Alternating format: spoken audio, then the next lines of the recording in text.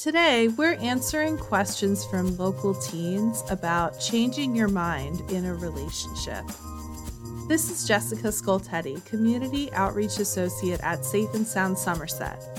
We are Somerset County, New Jersey's lead domestic violence response organization, providing services at no charge for survivors of dating and domestic abuse for over 40 years. Today's question from local teens is, am I leading my partner on if I change my mind?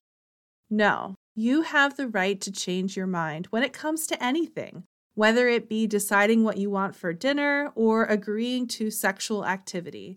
At any point, you can decide that something is uncomfortable or that you don't want to do something again. This is one part of an equal and healthy relationship. You and your partner both always have the power to change your mind. For example, let's say one day your partner compliments your body and you liked it. The next day your partner compliments a different part of your body and you don't like it. You tell your partner to stop and they say, "What? Why don't you like that? You liked what I said yesterday." Again, this could go for any kind of sexual activity too. Just remember that you always have the right to change your mind. You also have the right to say no to anything in a relationship, whether it's sexual or not. Some teens also ask us about being called a tease. In this case, you still have a right to change your mind and decide when you're ready for anything sexual. If your partner is whining, making you feel guilty, or pressuring you to do something that you've said yes to before, that's a warning sign that this relationship isn't healthy for you. It's also a signal that this situation may happen again, once or many times, and it might not feel good now or later. Remember that your partner is only one part of your life, and you always have to do what's right for you, not what's right for your partner. You get to decide, and that is powerful.